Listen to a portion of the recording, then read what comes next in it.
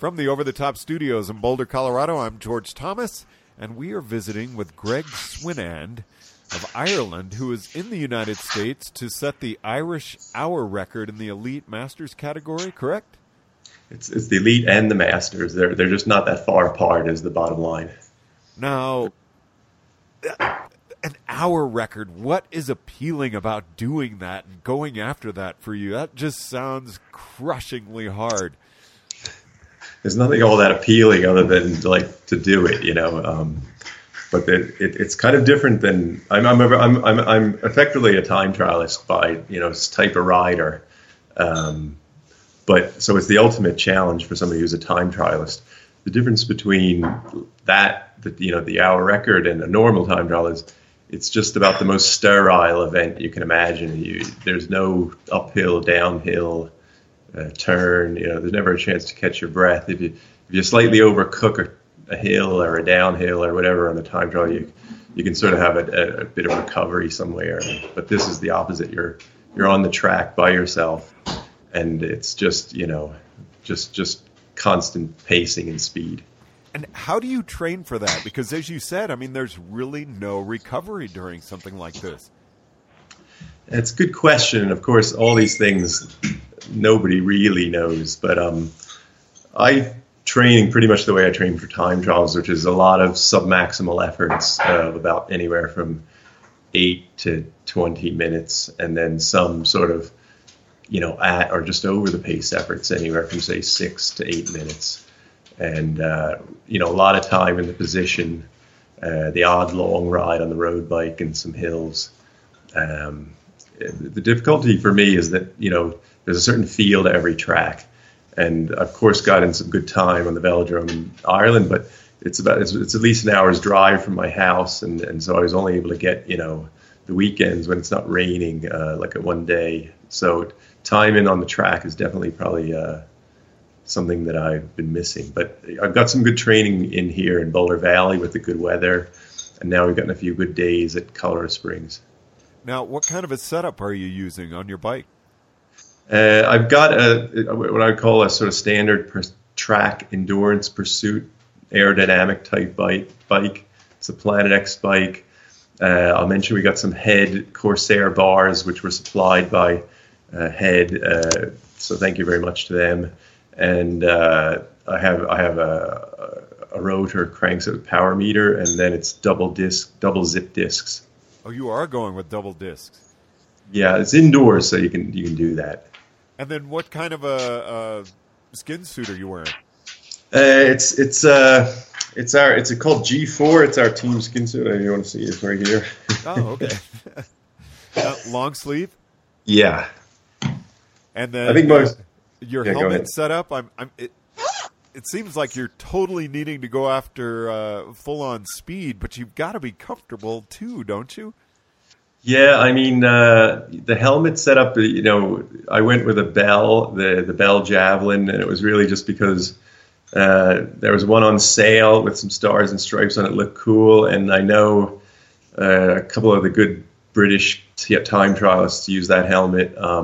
I know also a guy who's a good buddy of mine, Michael O'Loughlin, and Martin is his dad, who's my age. They tested in a wind tunnel ahead of the Junior World Championships, and Michael is right about the same size as me. So that was the basis for helmet selection. Now, how do you drink during something like this? Or are you just not even going to try to get anything into your system? There's no possibility. I don't think it's allowed on the track because track events, if you spilled something, it would be dangerous. But exactly. There's no hand ups. So I don't think there's any feeding. But you wouldn't do it anyway. You don't it won't be that hot, and you wouldn't drink anyway. I'm just thinking you really can't break your aero position once you get started, can you? Not really. Yeah. You're going to lose. You're going to lose a certain amount of time. To give you an idea. Like Matteo is going to be giving me the lap times, and you've got to pace the laps to within a tenth of a second every lap. So it's a matter of doing 25.6, 25.7 second laps every lap for about 140 laps. We're figuring about a 7-second time penalty for the start, which we tested yesterday, and I did a dead start with a couple laps, and it was, you're going to lose about 6.5 to 7 seconds on the dead start, and then you're going to lose maybe 2 seconds on the first 2 laps getting up to speed. So that's close to 10 seconds for the start. And if you think about it, if it's a 333 meter track, to go a tenth of a second faster, to make up 10 seconds, you got to do 40 laps at a tenth of a second faster to make that up. Now, what kind of gearing are you using? I'm going with a 5213. I should be, according to my power meter, it says 95 RPM with that, but it maybe is a bit less. But it depends. You don't know because you don't ride the exact minimum distance. You're trying to ride the line, and what you're measured to is the minimum distance on the black line. But every time you go up the track, you cost yourself about a meter, which is about an 8/800th of a second, I'd say. Now, what's really getting me here, I would think you would have so much of a desire to try to make up time or put time in the bank at the beginning that it would be really easy to go out too fast. But you've got every lap figured out down to the tenth of a second. Well, I mean, you've got to resist the urge you've got to know what you're capable of. And that's why we're trying to time some laps today and get a good feel for how hard a 25.5 second lap is or how hard a 25.6 second lap is. And based on that, until you get to the day, there's always some unknown factors. You feel a little bit better one day, a little bit worse the next day. The temperatures on the track might be slightly different. So you've got to start a bit conservative and that sort of thing. The plan is pretty much to do the first, I read online and it seemed like a good plan that Wiggins broke it down into fifths. So like the plan is to do about 25.8 second laps for the first fifth, 0.7 for the next fifth, and then 0.6 for the third fifth. And then we should be ahead of the record. And then if I've got anything left, to go faster, I will. So what is the current record? It's 46.167 kilometers, if memory serves correctly. And do you have a specific goal, or is it just goal is really to break it? You just want to break goal it? Is to break it, yeah.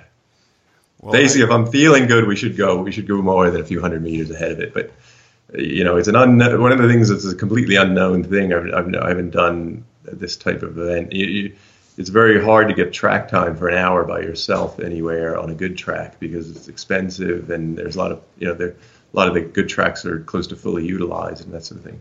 Now, how long have you been in the U.S.? I've been here. It's probably about it's been exactly 3 weeks. 3 weeks now. Sorry, 2 weeks. So you are fully acclimatized to the altitude? That's a good question. I wouldn't say fully, but I'd say I've acclimatized a significant amount. So you are comfortable? I'm reasonably comfortable. I think it would take a while to be fully acclimatized. I mean, there's even with full acclimatization, there's going to be a power cost to altitude. But even without acclimatization, there should be a net aerodynamic to power gain. Now, you're heading out to the track today. You're in Colorado Springs. What are you doing right now as a lead-up? Today, I hope to do, a warm-up of about 20 minutes with some maybe 8-minute efforts, maybe a few short, sharp efforts to get going. And then we'll probably do maybe an 8-minute effort at pace. And then if we're feeling good, we might do a 20 or 40-lap effort and see how fast we go as a sort of a bit of a dry run. Well, Greg Swinand, thanks very much for joining us. I wish you all the best in your record attempt, which is going to take place on Monday. And we'll be checking in with you probably from Ireland post-event. Thanks, George. From the Over the Top Studios in Boulder, Colorado, I'm George Thomas.